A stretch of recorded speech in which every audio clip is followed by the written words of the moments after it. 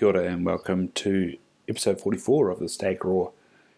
This episode I catch back up with Thomas Nabbs, who I interviewed in episode 2.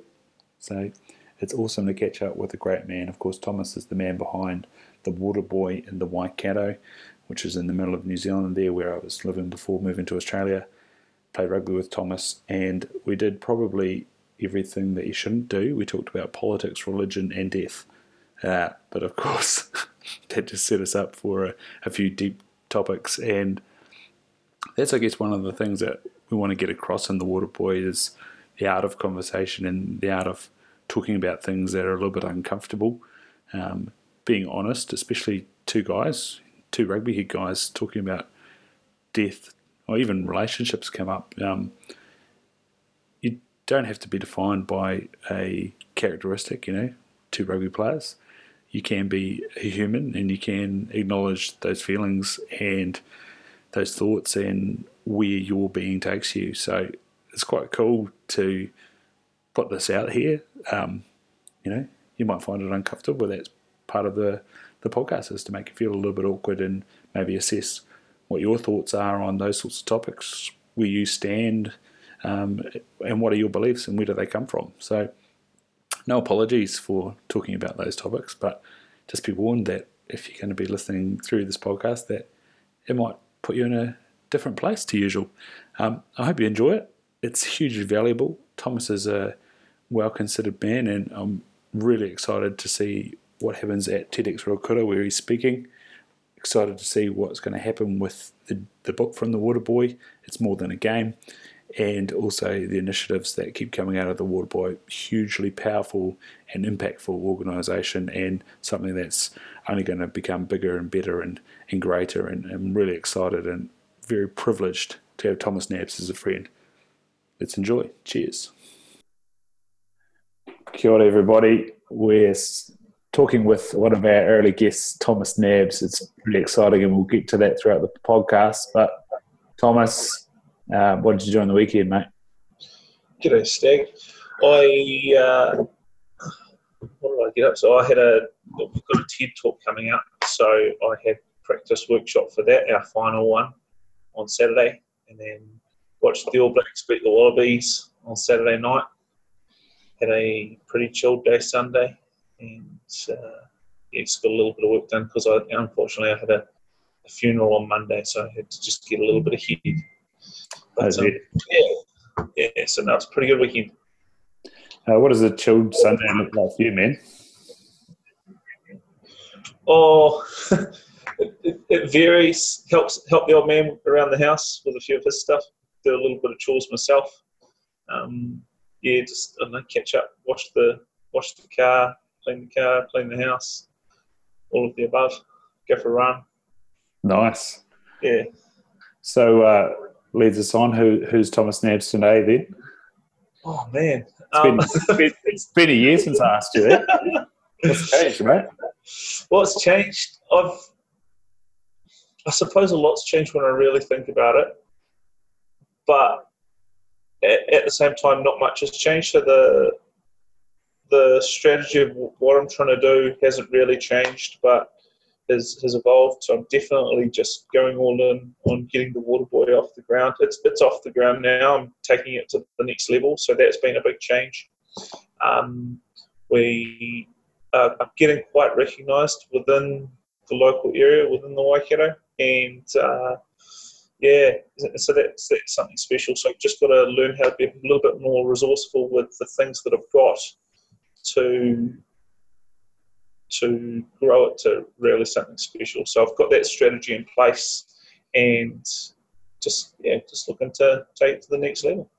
Nice. So you're a bigger, better version, but you're still a work in progress. Yeah, absolutely. Yeah, that was well put, Stag.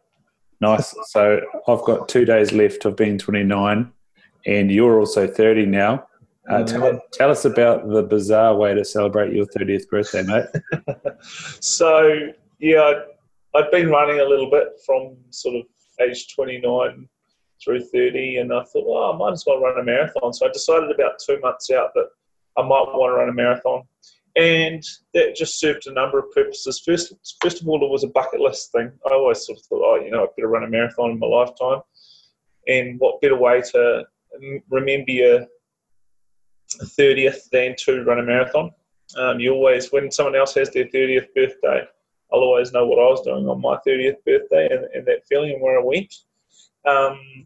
It's also a good line in the sand. In running for me is a really good meditation. It's really good just like time out. I don't run with a clock. I don't run with a phone or anything like that, although on that day I put it in my back pocket more as a safety thing than anything really, in case I sort of cramped up and shat the bed and just had to call for help. But no, normally I don't run with a phone. So it was a means of setting goals, on reflecting on my 20s, and and doing something challenging. So with all of those things, I thought, why not run a marathon? Nice. You touched on something there, which was, I don't know if it was the morning I had where I went to the gym, sat on the beach for a bit, sun was coming up, had a cold dip, but you said looking back on your 20s, and what a bizarre thing to think about. There's so much evolution that goes on from 20 to 30. Hugely. What did you think of yourself? I've really changed from 20 to 30. I suppose the human brain just evolves so much in that time, right? You're so socially focused, and that middle part of your brain is just evolving, and it's around our age that the neocortex starts to really kick in and starts to develop, and it's in your late 20s that starts to happen, I think, and you can feel it. You can feel yourself not wanting to go out so much, and you're not as socially focused, and you're more strategically focused, and it's no wonder that you have your best career years sort of age 30 through 60, because there's just a different focus in life, and you can feel the same stimuli and triggers that used to make you. I never used to be able to sit home on a Friday night or a Saturday night just by myself. I'd always be itching to go out and party or something, and that was when I was 20, and much of my well spent years through the 20s were doing that. But these days it's that urge isn't as strong, and it's just a matter of, I know your priorities change, and I was able to reflect on that. Nice. Yeah. And it's almost like your place in, whether your universe is, like you say, the Water Boys currently in the Waikato, Thomas Nabbs is currently in the Waikato, but your place in that community, your family community, the wider community, the region, the country, the world, you start to place yourself and go, what impact am I doing? And rather than who am I impressing, don't you think? I do. I've become really spiritual. I've always been spiritual, but I've become really spiritual in the last 2 years, and I think actually running's got a lot to do with that, and also just getting out and spending time in nature. I don't know if it was in place when you were here, Stag, but yeah, I'm sure it was. The bike from Hamilton up to Ngātawahi, I've done that a couple of times just by myself, and there's something special about connecting with nature. And like, I'll be going along by myself. I remember one Sunday evening, everyone's at home having dinner on a Sunday, right, with their loved ones, but I'm a single man, so I might as well just go out, and I'm on a different timetable to everyone else. And I remember it just being really majestic, and like I let out this big scream just by myself, because it's really quite strange, but I was just overwhelmed with joy as to how beautiful the place was. And it's something that's really hard to describe, but I think there's something more that we don't understand yet, that science has got a lot to prove around the connection between humans and nature, and humans and the earth. I think certain people feel it sometimes if you allow yourself to, but I've been doing that a lot more regularly in the last couple of years, and I'm sort of religious. I'd call myself more spiritual, because the religions that I believe in Jesus, but I also don't, and I call myself Christian, but I don't think that like the other religions are wrong. I'm not isolated to just one, which, I mean, I think strictly speaking, Jesus said that you can't do that, but I'm not about to sit here and say there is only one spiritual being out there. I actually think there's a lot, and it's something. As I said, I think science has got a lot to prove, but that's really changed in my late 20s, and we'll see where it goes. If someone were to ask me this, I'd happily tell them, but not too many people ask me about that sort of spiritual side. I mean, if you were to look at my life in behaviour, not so many people would know that I'm spiritual. I don't really sort of practice much spirituality stuff. I don't do that yoga or go to church or anything like that. Just run and just appreciate the small things. Yeah. And you brought up yoga there, and your brother's sort of going after a bit of yoga at the moment. How much is it having an influence on you? Not at all. It's probably driving me away from it more than anything. What's the push out of that, mate? What do you mean the push out of that? Well, so you say it's sort of driving you away from a yoga? Oh no, like it's not really, honestly. But I've never really given yoga a chance. I'm really inflexible, and I perceive you needing to be able to be a little bit flexible to do yoga. Like I can sort of just touch my shins if I were to try and touch my toes. But and I've done one or two bits of yoga in the past, and I just feel like a dick.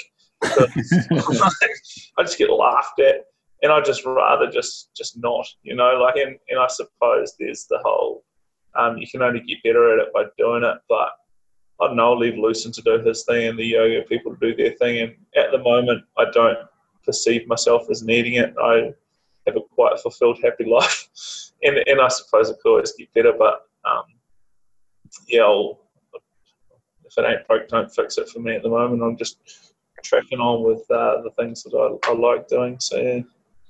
Nice. So you said there that you're working on a different time frame to most people, and we see Thomas Nabbs working in the middle of the night, or like you said, doing stuff on a Sunday. What does the word balance look like for you right now? I just listen to my body, mate. I had a sleep in this morning. Like I didn't get up until 9 o'clock, and that was because yesterday I was really exhausted. And like I needed to get some work done, and I'm embarrassed to admit this, but even now and then I pump an energy drink or two down just to keep me going. I know it's shockingly bad for me, but then I just thought, I needed to sleep in this morning, so I did that. But on the flip side, you've got to work some big hours. Like I'll be having to do big hours tonight because I started work late today, didn't I? But yeah, the balance is just about, I think, just listening to your body. I probably don't have as much balance in my work to personal life as that I need to be happy in the long run. But I'm happy at the moment, so I can actually feel myself needing to change my balance of work to personal shortly, within the next 6 months. Actually, I can feel that coming. I'm feeling as though I probably want a life partner soon. It's not like not desperate or anything like that. And I love being single. I love the flexibility that being single has. But I know that at some stage I'll want to and don't get me wrong, I'm open to meeting someone, but being single is so amazing that someone would have to be pretty special to trump being single. And at the moment, because I'm pretty much married to the water boy, I put a lot of doors up or walls up to the opportunity to meet someone. I don't want to, because it would distract from the water boy. But I think in the next 6 months, those walls may come down, and I may start having more of a life balance, so as to be able to have a more sustainable personal life as well. Because I think if that doesn't happen sort of in the next 2 years, I may actually not be as happy as I am now. So and that's a really strange concept because I haven't felt it yet. I'm just sort of reading a little bit into the future. So yeah, I'll see what happens. See how I turn that focus. And in actual fact, I haven't actually ever thought about it like that. But I've spoken with my board at the Waterboy about the need for the CEO's position to be financially stable and sustainable within 18 months. So, because at the moment it's like I'm probably the only one with the passion to live off what I live off overall. Yeah, and that passion will be trumped in 18 months, I think, if it doesn't change. So where do you find the time to sort of get their perspective on your life? When I'm running. Yeah. Love it. I've only actually started running in the last 12 to 18 months. Don't get me wrong, like I go for a run like anyone else growing up all the time, just anywhere between 3 and 10k. If you could do 10k, I was feeling pretty fit, but I can go out now and I could probably run 30k quite comfortably at the moment. But yeah, it's when I'm running that it takes me to a different level of thinking. I think it's like what meditation is to a lot of people, because there's nothing around. I think your brain goes into a different sort of, I don't know, I've never done the scientific research on it, but you can just feel it going into a different thought pattern and into a different state. And I think when you're outside connecting with nature as well, it helps that. So yeah, it's the running and the cycling, just exercise, I think. And also actually when I'm listening to a good audiobook, good audiobooks always get me thinking about different things as well. I come up with some of my best ideas when I'm listening to Daniel Priestley. And so what do? Do you pause and write stuff down, or just think while you're on the job? Yeah. No, I just get really passionate about it. So it's not like I even have to write it down anyway. It's like I can't sleep. I'm not like I had an idea the other day when I was driving down the funeral, listening to Daniel Priestley. Like I was like, right, I've got to start a networking group with the sponsors that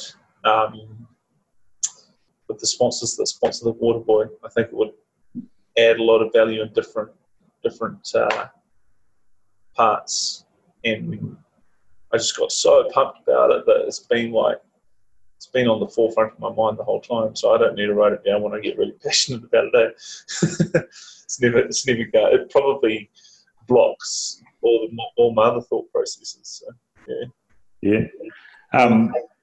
You mentioned that you went to a funeral the other day and being in tune with your body. How much effect do you think that had on yourself, and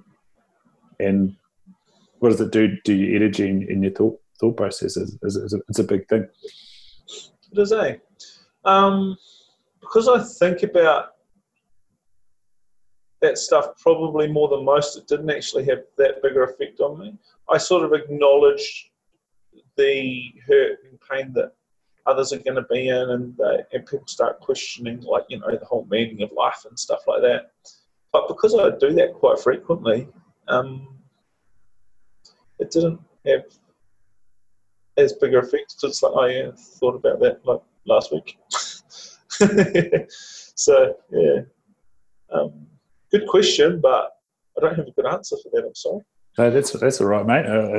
It's a tough thing to think about, and I know from my own perspective, I've only really experienced it once in my life, and I don't know if how I dealt with it was correct or not, but I was of a very similar idea that it was. Talk to me about your experience then. Well, as a lot of people know, that the reason why I'm quite passionate about diabetes and type 2 diabetes is because that's what killed my grandfather. But it was almost sort of like I got this text message from my dad and a missed call, and I was like, I knew what the case was, and then went down there to Dunedin. I was in Auckland, and I was able to speak at his funeral and remember him greatly, and yeah, didn't really cry so much, but was sad, and it is still, times in your life where you think how it would have been good to share that with him, but at the same time, he was there for. We're really lucky. He was just up the road. Dunedin to Invercargill was easy, and spent a lot of time with him, and he was supportive, and yeah, it's a weird thing. Yeah. No, I wasn't. I wasn't close with this person. In fact, I'd never actually met her. That it was a friend's mother, so I went to support my friend.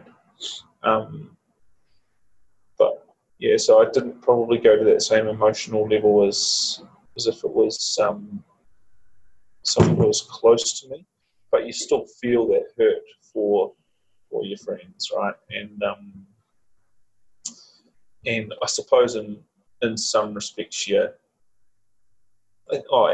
You start sitting there thinking, well, this is going to not only happen to me one day, but it'll happen to my friend was Kate. I'll be in Kate's position one day, laying my parents to rest, and what's that going to look like, and how am I going to feel, and how sort of prepared for you am I for that leading up to it, and what's going to be the afterflow, and I was thinking, what's going to be the impacts for Kate here as well. So yeah, it's an essential part of life. I think death's actually something to be celebrated as well, because this world wouldn't be as beautiful as it is without death. So it's hard and it's hurtful at the time, but it's also awesome too. Yeah, mate. And you've got some Māori heritage, and I don't know how many full-on tangies you've been to, but that's a both mourningful and celebratory experience to be a part of. Does that resonate much with you? Yeah, I've been to a few tangies. One of my big regrets was I actually missed my grandmother's tangi, which was I was over in England, and I wasn't able to get back for it. I had said my goodbyes to her, knowing that if she had Alzheimer's and dementia and whatnot, and the last time I saw her, I knew that I may not be able to get back and said my goodbyes to her. But it was still really, really painful to not be able to be there for her and for the rest of the family, and for Dad, who was putting his mother to rest.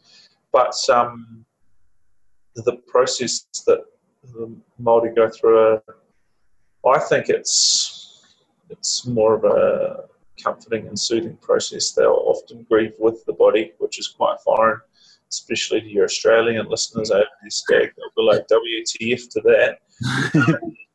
But it is actually something that's really, really beautiful, and it freaks you out at first. But then you get so used to it, and then you sing songs and hold hands with your loved one in your living room or in the wharenui, wherever it may be. The wharenui is the central part of the marae and Māori culture.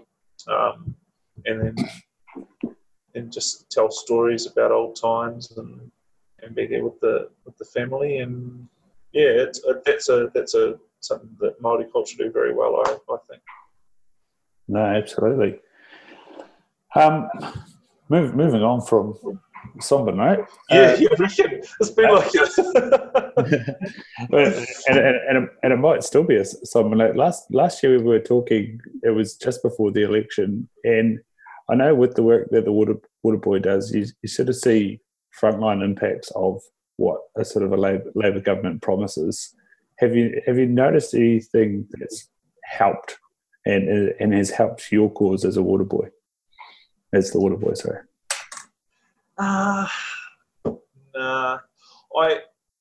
I don't agree with Labour's policy, mate. Like, I think their heart's in the right place, but they don't have the balls to actually make significant change.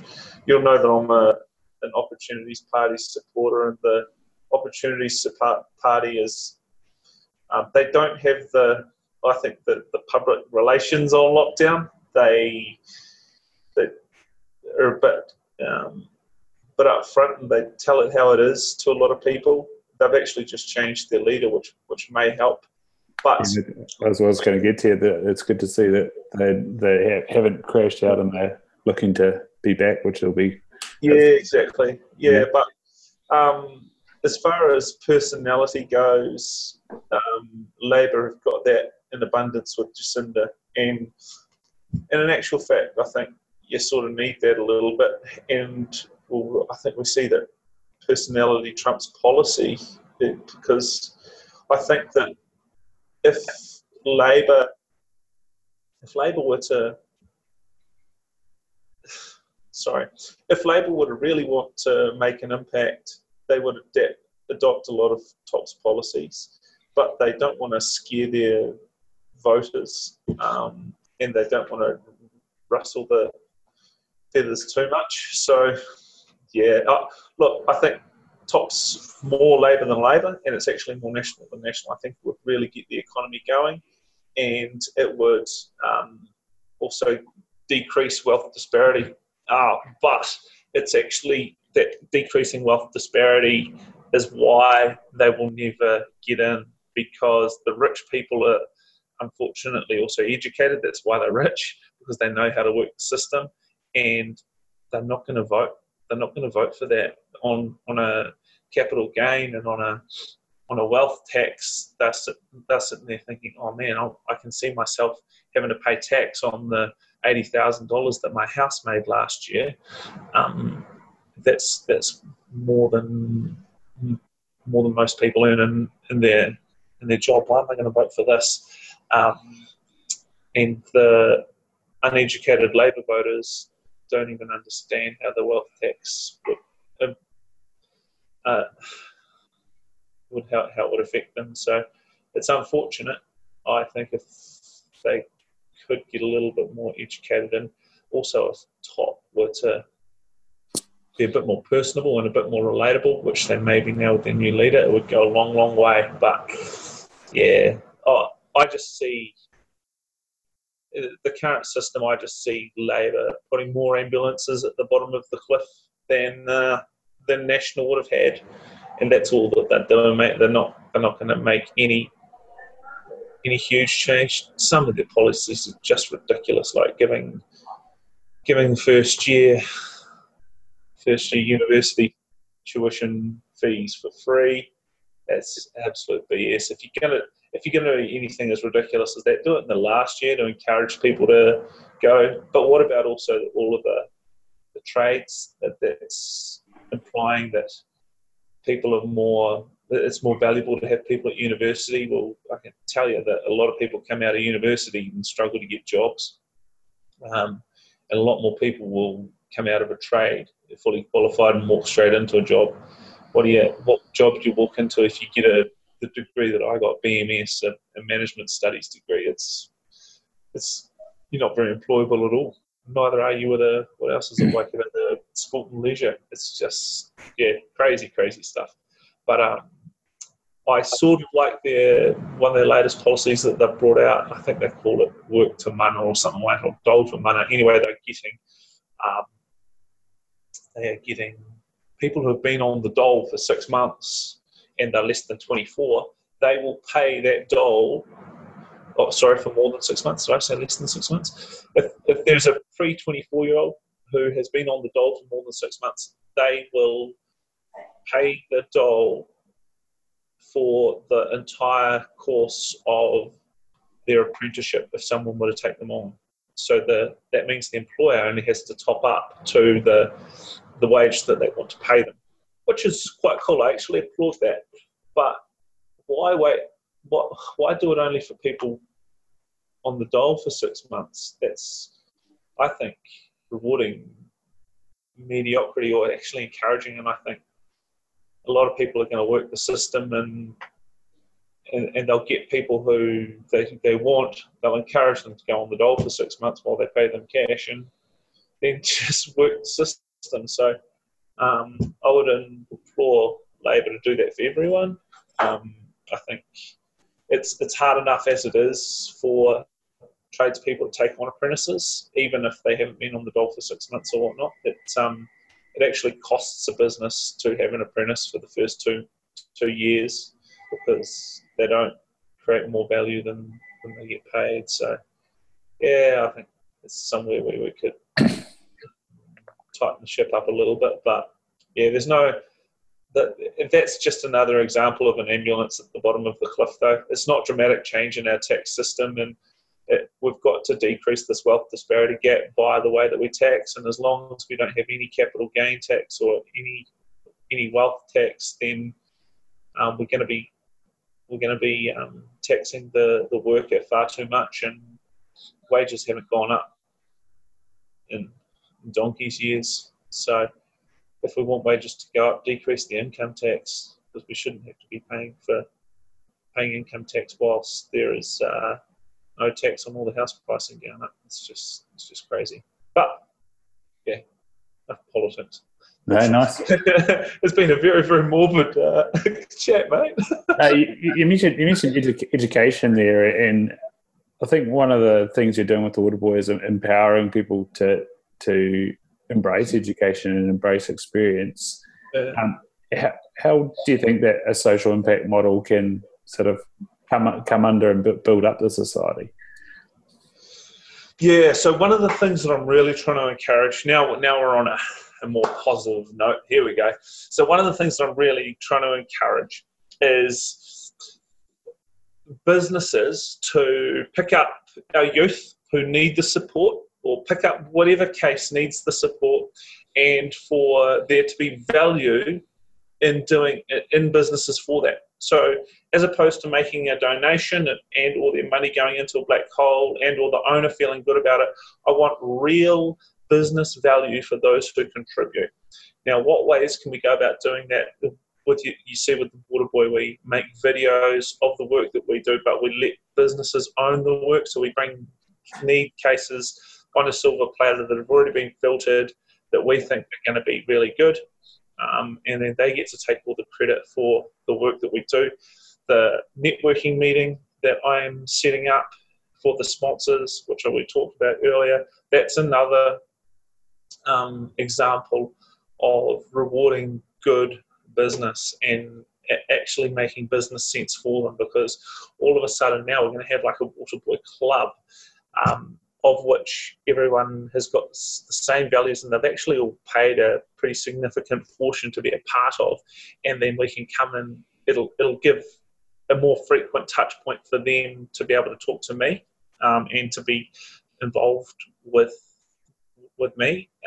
We'll also get some of our recipients and tell some of the cool stories. We'll get them, one or two of them along every meeting, and we'll get a really cool guest speaker. We've got some really fantastic people who like to support our cause and say, look, if there's any way I can ever help, and these caliber of people are people who business owners would be really interested in listening to, some world champions and All Blacks, and just really, really interesting speakers. So I think that's a resource that the Water Boy has in abundance, is a lot of goodwill from a lot of really influential people, and we just need to bring that together and be more resourceful. As Mr. Priestley, one of my people that I've been listening to lately, as he would put it. So to get back to the question, I think it was something about how can we empower education. I want it to be a two-way benefit, and what we're really trying to do is help our commercial world pick up or lift up those less fortunate, and for there to be benefit in them for that. So that's what the Water Boy strives to do, and I think that's what a lot of that is what social enterprise is, isn't it? So yeah. Nice. What was the feedback on the work experience, man? Oh, awesome. Like the kids love it, the employers love it. So just for some of the listeners who don't fully understand what the Water Boy does, we identify kids who want to do sport but can't, and then we match them up with sponsors who also value the role that sport plays in creating better people and empowering our youth, and then they sponsor them to participate in sport. Now, we've actually taken that a step further, and whilst you need to not be able to do sport to get onto our program, once you do get onto our program, we've now started an additional part of that called taku wairoa, and that means my spirit or my soul, my being. And we get a book and we ask them all sorts of different questions, and we find out what's important to them, where they belong, and their whakapapa, and we create a sense of belonging. We create what's important to them and what's important to them now and where they want to get to in the future, and therefore we end up with a whole set of goals, and we can then align those goals with actions, and one of those goals and actions can be work experience. So if they're wanting to be a builder or be a plumber or whatever, we can say, well, let's tee you up with one of our sponsors then, and and that serves a number of purposes, that taku wairoa program. It by writing goals down, it gives the recipient clarity. Then anyone's 50% more likely to achieve the goals if they write them down. It gives them accountability because they show those goals to their sponsor and to their mentor that we tee them up with. I think that direction, I come back to that direction through the teenage years is pretty crucial.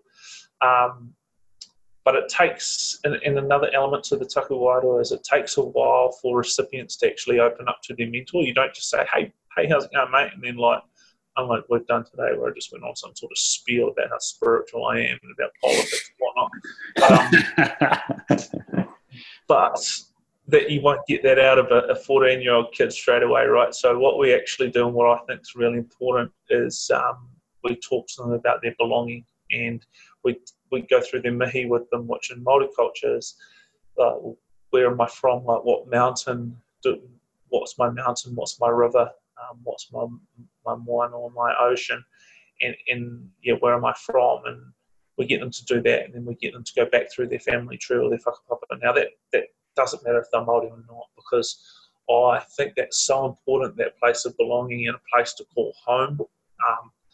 And it's just it's so important to the soul, and it's sort of what I've talked about just before. There's an interlink in a relationship there with what I was talking about, with how I think there's a spiritual connection with the land. And whilst I don't expect these 13, 14-year-olds to acknowledge that or recognise that in themselves at that age, I think as time goes on, they will probably do so more. And it's just so important for them to know that there's a place called home. And I remember I've lived overseas, and there's something about coming home and like going back out into the countryside, because I grew up out in the countryside, and I love sounds strange, but I love the smell of silage, and I love the smell, even like cow shit from a distance. You don't want to get too close to it, but that smell of a paddock where cows have been in, and it just reminds me of growing up and a sense of belonging. So by having the mihi part within the first session of the mentor talking with the recipient or the young person, we can create a sense of trust. We get that sense of belonging without diving deep into what's important to me and what barriers are in place, because we have all sorts of barriers that come up. We have like dad's bashing the family, and I'm cutting myself, and all sorts of problems that are associated with being a youth today. It's already a lot different from when we were growing up. It's social media and technology, it's got a lot to answer for. They say that they're trying to make the world more connected, but only in small doses. Like that, something like this is good. I mean, we can connect, and you're over in Australia, I'm in New Zealand. But when we're on it all day and we're not actually connecting with those people in our house and those who are important to us and close to us in our lives, then it actually distances us, because we don't know how to have like face-to-face conversations, or the youth don't, without saying, well, maybe let's meet up, or without doing a pre-text or something. Yeah. And in actual fact, that's why I am quite passionate about sport. I think sport encourages more person-to-person communication, and it breaks down social barriers to have more respect for different people from different social sectors, and it encourages learnt emotional intelligence and all sorts of different things, and just that connection. Am I able to read you the first? It's just sparked something. Yeah, great segue, mate, because I was going to ask you about mentors and all this sort of stuff. More Than a Game, mate, go for it. Sure. So More Than a Game is a book that I've just finished, and it's highlighting some of the initiatives that we've done, why these people weren't able to participate in sport, and how our health has impacted their lives. But it also compares some of our more known New Zealand sporting personalities who have had the opportunity to participate in sport, and how sports shaped their culture, their community and their character. But what I was just talking about with that connected part, and it's a segue into the first page of our book, and I'll try and read it quite quickly because you don't want to sit there listening to it all. But it says, "A gentle warning. We hope that while you're reading, you will be interrupted. I'm glad you've picked this book up. Maybe you chose it. Maybe it chose you. Maybe someone else thought it was the kind of book that you would like or you should read. Or maybe it was the only book on the table while you waited awkwardly for a meeting. For whatever reason, we're happy you're here with us. Before you get too much further through, we have a little cautionary message to impart. This book may cause some disruption to your life.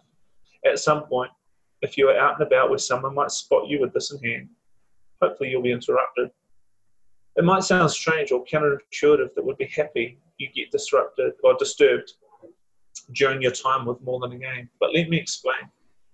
If someone has read this book before you and sees you reading it too, I give them permission to interrupt your reading experience and introduce themselves. Here's why. It is my intention that More Than a Game is not just a book, but a symbol of a common moral belief that every Kiwi should have a chance in life, a symbol of kindness, a symbol of giving, a symbol of hope and community. The Water Boy wants to be a platform for connection, to serve not only as a permanent reminder of the impact that connection can have on lives, but also as a vehicle to help make that connection happen. If you, like me, want to live in a future New Zealand where those values thrive in abundance, please read on. Never before has our society been so disconnected. We are losing the skill of interacting face-to-face. By reading this book, you are sending a non-verbal message to those who have read it before you that you also long for a New Zealand to be built on these values, and that you are okay with a friendly interruption from a complete stranger. If you are not okay with that, please put the book back down where you found it. If you're still here with us and you read on, I challenge you to please step out of your comfort zone and interrupt the next person you see reading this in a public place. You now have a common bond. You share common values and hope for the future of our country. And having read some of the stories in this book, you have a common empathy for the hurdles many New Zealanders have overcome. If someone does interrupt you whilst you're reading this book, please make every effort to be accepting of their desire to want to connect with you. They may be taking a huge leap out of their comfort zone. Your reaction to them, be it positive or negative, may shape their confidence in social interactions for years to come. You don't have to become best friends with them, although that would be awesome. A simple introduction and conversation about the values of this book, is seeking to recognise and promote, will be enough to continue building and strengthening our community. One thought, one conversation, one action at a time. In that sense, I hope this book also proves to be an interruption in your life in bigger ways than just a potential conversation with a stranger as you read.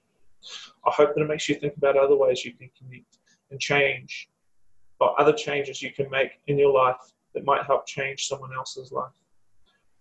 I hope we don't just become a brief moment of your time, but more an inspiration for all of your time, and a reminder that the values of kindness, generosity, community, and connections are ones that we can choose every single moment of our lives. So yeah, that's the first page. I did get a bit carried away and read all of it, but that just, I suppose, sets a few values of what the book's about and what we're trying to achieve.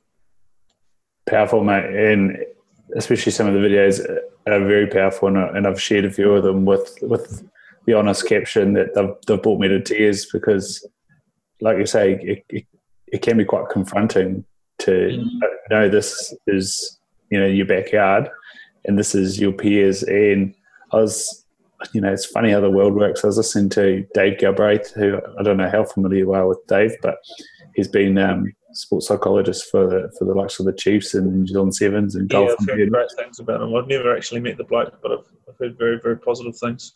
Yeah, and he was asked in this podcast, if he had $100, what would he do? And he said, I'd go out to the street and buy 5 people dinner who are on the street, and I'd sit and talk to them. Yeah. And he said the stories that they could tell, and the humility that you'll feel, and humbleness that you'll feel from interacting in that way is, it's not just a great lesson for you, but you've actually touched and made an impact in somebody's life. And you give us a little bit of a snapshot with that, with the work you're doing. What's sort of been your feedback from the sponsors, and how much of an impact does it make for them and for the people that work for them? Yeah, they love it. It's something really special for them. That a point of difference with us is that they get to meet the people that they support, and that's something that we got to capture. No matter how much we scale up, that's a real essence of the Waterboy. And we had a sponsor visit yesterday, actually, and just it's so good for both parties. It's so good to have these initiative recipients that would never ever get to walk into corporate offices or anything, and then for them to be interacting and seeing a different side of the world, even though it's only 2K up the road, and vice versa, the corporates just getting to see and interact firsthand with some of the people that they only read about in the news, and it's really special to be a part of, and there's a growing appreciation, and that's again what sport does. It breaks down those social barriers to bring us closer together to people from different social sectors, and whilst they're not participating in sport, this model's encouraging that and enabling that to happen, and it's a really special part about what we do, and I love that part about what we do.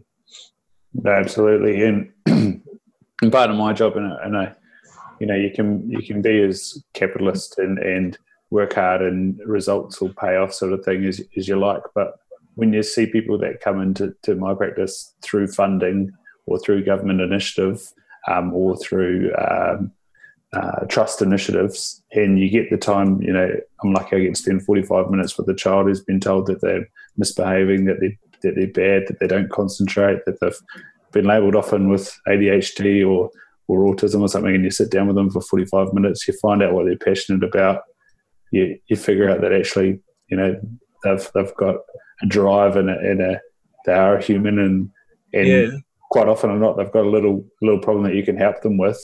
And the beauty of not just helping them achieve something, but getting them to be able to read and be able to learn and find out stuff and achieve something is huge. And that's what you see every time with these, being in sport, is that you get to find out that you're not useless and that people value you. Yeah, hard out, man.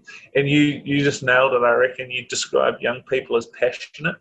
And Lehigh Duncan, the general manager of Zeal here in Hamilton, always describes young people as passionate. And he couldn't, I won't give too much of it away, but he actually mentions that in his TED Talk. We're speaking at TEDx Recruiter, and he gives the example, like, you have 13 or 14-year-olds, they'll fall in love and they're so passionate after 2 days of meeting someone, or they'll be on a video game, and they're passionately playing it, and or whatever people do from a young age, whether you perceive it to be good or bad, they're really passionate about it.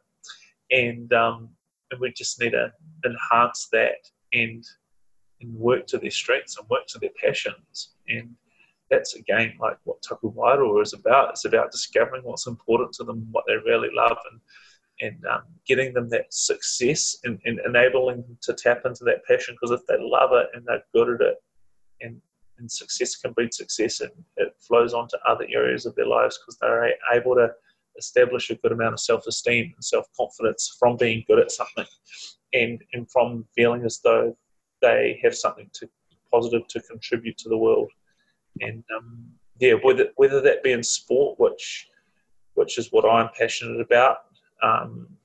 If it's in sport, fantastic. If it's not in sport, then I still think that sport participation is key, just for the mental and physical health benefits that it gives. But we can help them tap into what they are passionate about, and then and work with other organisations. So in our, like Taku Wairoa was saying, do you want to do any of these activities? And we list activities down that we can connect other organisations that they specialise in, and we can connect into there. So yeah, I'm excited about that, and I'm really, I've just thrashed the word passion, but I'm really passionate about developing people and helping people. As I think everyone is, aren't they? We've just got different ways of skinning the cat. Yeah, no, yeah, and you say that word passion, and ever since talking with Yosefa Tuiaso, when he said that, he had a coach ask him, what are you passionate about? He's like, oh, well, water polo? It is, no, what are you passionate about? That stuck with me, man, and every young person that comes to sit in, a consulting chair, yeah, it's what I ask them, and they're flustered and they're flabbergasted, and you might have to explain what passion means, but they get it, and they'll tell you about weird and wonderful things, and it's totally awesome. yeah, for sure. Yeah. Mate, you said TEDx Ruakura. What's that? What are the feelings heading into that? You've been practicing, you've been getting mentorship. I've been really impressed by the TEDx Ruakura setup. They're sharp, man. They give you really good coaching.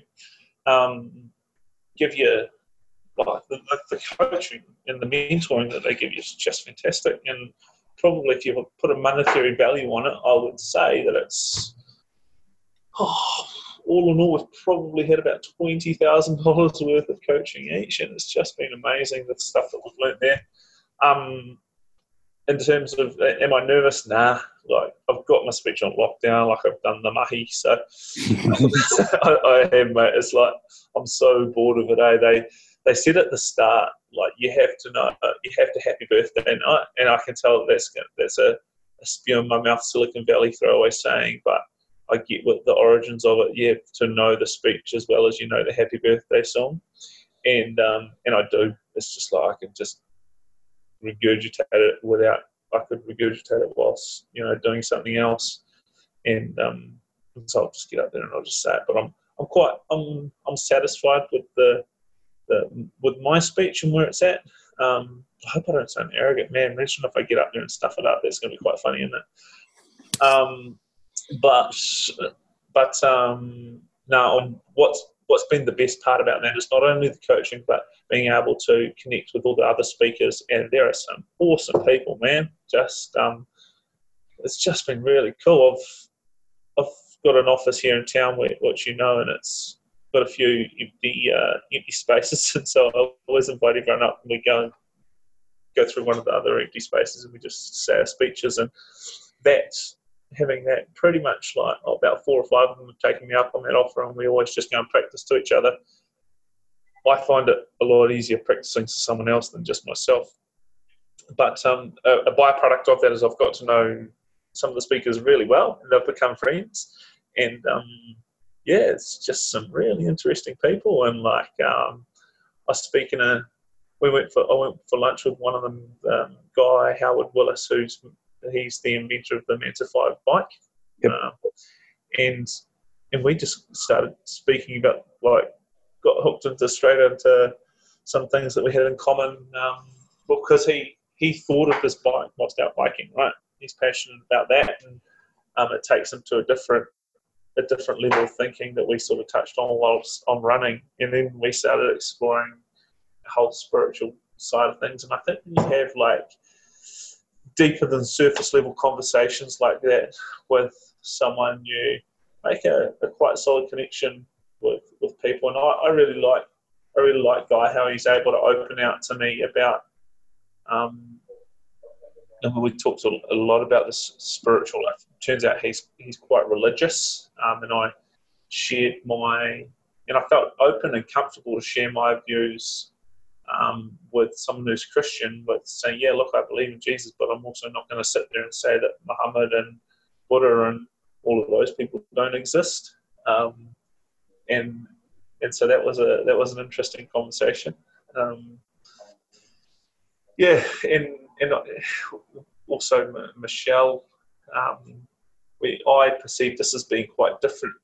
Michelle Howie, I perceived this as being quite different when we first started TEDx, but as we've got to know each other and as we've spent more time with each other, I really enjoy your company now, and it's I shouldn't be surprised. She'll probably slap me if she found out I was surprised, but I am surprised and pleasantly surprised that we really get on, and I think she's awesome, and that goes for a lot of the speakers. I've done one-on-one speaking with quite a few of them, and get on with all of them really well. So that's been the best part about the TEDx experience, and getting to know the speaker coaches. So can you tell I'm a people person? I just love meeting new people and hearing about their journeys and how they're finding themselves. Nice. I suppose one of the benefits of where you are is you can talk to the whole of Hamilton without them hearing you. What do you mean? Out the window, mate, you can see the whole of the city. Oh yeah. I don't know if you noticed, but like a lot of the time I'm not looking at the computer screen because I'm just like watching the traffic go by. There's been, as we've done this podcast, there's been like 3 or 4 near crashes. I'm like, Nice. Yeah. Have you had a go on the Meta 5 yet, mate? No, I haven't. I suggested to Guy that we should have. I should do a product demo in one of the breaks at TEDx Rotorua out on the pond. Yeah. And it was all go for a little bit, but then apparently the pond's too shallow. So no, I haven't. I'll have to get in touch with Greg, and they had the opportunity where you could go and ride it at Te Rapa Pools for a while, didn't they? And I suppose I just didn't place as much importance on it to actually go and have a go. And some part of me kicks myself for not, but look, I'm sure I'll do it one day, and even if I don't do it one day, then it's not the end of the world. But it would be something that's quite cool to go and have a go on. So I'll make an effort someday soon. No, you definitely want the e-bike version. The manual version gets here quite wet. Is there an e-bike version of it now? Well, that's the main prototype, is that it's got a unit attached to it to help the wheel go round. But pure manpower takes a bit of balance and a bit of coordination. Because they're doing a racing style soon, aren't they? So that won't have an E component, I wouldn't have thought. Have you interviewed Greg on this podcast yet? Not yet, no. It's Get on it, mate. Yeah, no. It's an exciting prospect, and I'm looking forward to it coming out fully, mate. We went over it last time, but where do people find you in the Waterboy? I see Thomas Nabbs has also got a bit of branding behind him now. Does he? Well, yeah, sort of Facebook's got a nice little name written up in black and white. Does it? Yeah. Does he? Does he?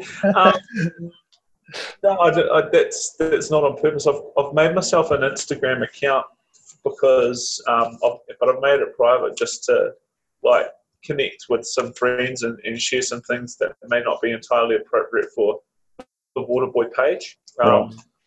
But look, to answer your question, the Waterboy_NZ on Insta. Pretty sure that's it, or it might just be the Waterboy NZ. If you look for the Waterboy NZ, it's going to come up. My name is on Facebook. I'll just make sure I get the proper handles on that. I'll just break this open. I should know this by heart. The waterboy.org.nz for the World Wide Web. And let's go to Insta here. Yep, the _waterboy_NZ for Insta, and Facebook is going to be something very similar. So, yeah, get on, give us a like. Look out for us. I'll sign up to the newsletter. That's going to be the best way to really keep a good handle on it. And I send out like monthly updates. So jump onto the website and put your name in the subscriber thing for that. Yeah, give us a bell and we can go for a coffee. I'm also like, when you were just talking about Galbraith's want and desire to go and have dinner with 5 homeless people, I'd be banging up to that. So we should put us in touch and say, if you ever want to do that, mate, Nabbs will come out with you to do that. Yeah, no, that'd be awesome. Mate, if people don't have a business, what can they do to support the Waterboy? Well, you know how I was just talking about Tapu Wairua before? Yep. And I'm looking for mentors because I can't be the mentor for all of our people, right? So I've got this Tapu Wairua book, and we've got these guidelines for mentors. You can jump on and mentor someone. In terms of time commitment, it'll be sort of 2 hours a week for the first 3 or 4 weeks, and then it'll go to about 2 hours a week per fortnight, and then you should be down to about 2 hours a week per 3 weeks. 2 hours every 3 weeks after about 2 or 3 months. So it's not a huge, massive time commitment. It will be hugely rewarding. Alternatively, get on, purchase our book, spread the word there, and you can get that at the Waterboy NZ. You can get that at Paper Plus in Cambridge, and I think Poppy's bookstore at the University of Waikato. And yeah, that's two of the main methods that you can support the Waterboy is get the book. It's pay what you want price. So just don't know, if you get it off the website, there's $100, but not too many people know this, or it's going to be a surprise when it rocks up. But you will have a signed copy from Israel Dag and Tim Southey, Casey Cooper, and Lucy Spores if you purchase off the website for $100. But the pay what you want ones come without the signed copy, and it's a pay what you want donation. Beautiful, mate. So to leave us, mate, what's an ask of everybody, or something that you'd like to know from people, or a thought?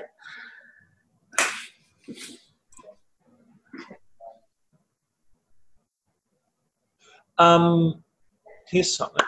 I was actually thinking about this the other day, and the last time I spoke to someone about it was on the podcast with you, and you asked me, I think this is over a year ago, you asked me something along the lines of what would you like our politicians and our leaders to do better? And it was to get closer to the impact of the decisions that they make. And I used the example that our mayor in Hamilton here said that we don't need to replace plastic bags. Well, I'd like him to go out to Raglan and do some cleanup of all the plastic bags before he makes that decision. And before you lay people off, please go and meet the family and the kids of the people you're about to lay off, and see if there's any alternatives around this. And if you're going to put the rates up 16% like they have, please go and meet beneficiaries and see how that's going to impact their rent and what that's going to do on their lives, as opposed to just not knowing about these different parts of society. I want people to get closer to the impact of the decisions that they make. And that would be my thought. And that's across all areas of life, not just in business and not just in politics, but don't just have ignorant bliss and without knowing the true impact of your decision. So yeah, whether that be environmental or anything else. Beautiful. That would be my thought. Yeah. Thanks so much, mate. And awesome to chat. No. I know we went deep there, so probably a change of pace for a lot of people, but it's good to go into those uncomfortable places so far every now and again, and like you say, with the likes of reading the Waterboy book, it might take you to an uncomfortable place, but it really helps you to assess where you're at and what you're doing, and what, like you say, what the decisions you make, how they impact different people. It's good. Absolutely. Cheers, bro. Appreciate it. Yeah, and let's look forward to the 30s. Yeah. Good. When are you 30, just quickly? On Friday. 2 days. 2 days Oh, away. mate. Happy birthday. Good luck. Sweet, bro. Right. We'll leave it there. Cheers. What an episode. As I said, we went to a couple of uncomfortable places. And what a finish, though, thinking about the impact of the decisions you make. It's something that I always challenge myself with, especially when it comes up with a patient that's sitting in my chair that they're diabetic. Do I sit there on my hands? Do I bite my tongue and go along with the status quo? Do I look at the medications and see that they're probably on the wrong medication, probably living the wrong way of life, probably eating the wrong foods, drinking too much, probably smoking? That's another one. When I smell smoke on a patient, do I sit there and go, oh, they won't change? Or do I challenge them? Do I ask that hard question of, why do you smoke? Do I ask them, what do you eat? Same with macular degeneration. This is what stops macular degeneration. This is what you need to do. More often than not, I get people's tails up and they quickly tell me that they eat healthy. Thankfully, I have a follow-up to that, and that's, what's healthy mean to you? Because there's so much information out there around what is healthy, and it's conflicting, and unfortunately it's based on epidemiological observations by different people who have different agendas and often are influenced by big business, and maybe we're not getting the right information out there. So it's what I believe in, it's what I think might be right, and based on the evidence that I've seen, I hope that it might be able to help people. So it's what makes sense to me, and again, it means that I think about the impact of the decision that I make. Do I sit on my hands and let these people continue to be sick, or do I live up to my role as a primary care provider and challenge the person that's in my chair and hopefully make an impact on their lives for the positive and improve their quality of life? It's the same reason why I'm so passionate about exogenous ketones. I've talked about it many times, especially in the case of traumatic brain injury, in terms of energy, in terms of focus, in terms of creating and setting yourself up for that way of life where you no longer require sugar and excessive carbohydrates, where you can live a day that's not, full of cravings, full of lulls, full of periods of low energy. Or if you're an athlete like me and like playing rugby, you can have a clear and decisive game and hope that you're protecting yourself from any head injury that unfortunately might occur. You can get your hands on exogenous ketones at waiketZero.proveitnow.com, and of course check out our Facebook page, WAIKETO on Facebook. We put lots of those articles, lots of the research up, the podcasts, photos of what I'm doing from my Instagram at Stag Vision, and yeah, it's a good place to get a hub and get an understanding of what Stag Vision and Waikato and the Stag Rule is all about. Thanks so much for everybody who's listening. Thanks for everybody that's supported. Thanks for everybody that's getting in touch. This is awesome. Love bringing you the Stag Roar, and hope this was another valuable, if not uncomfortable, episode. Cheers.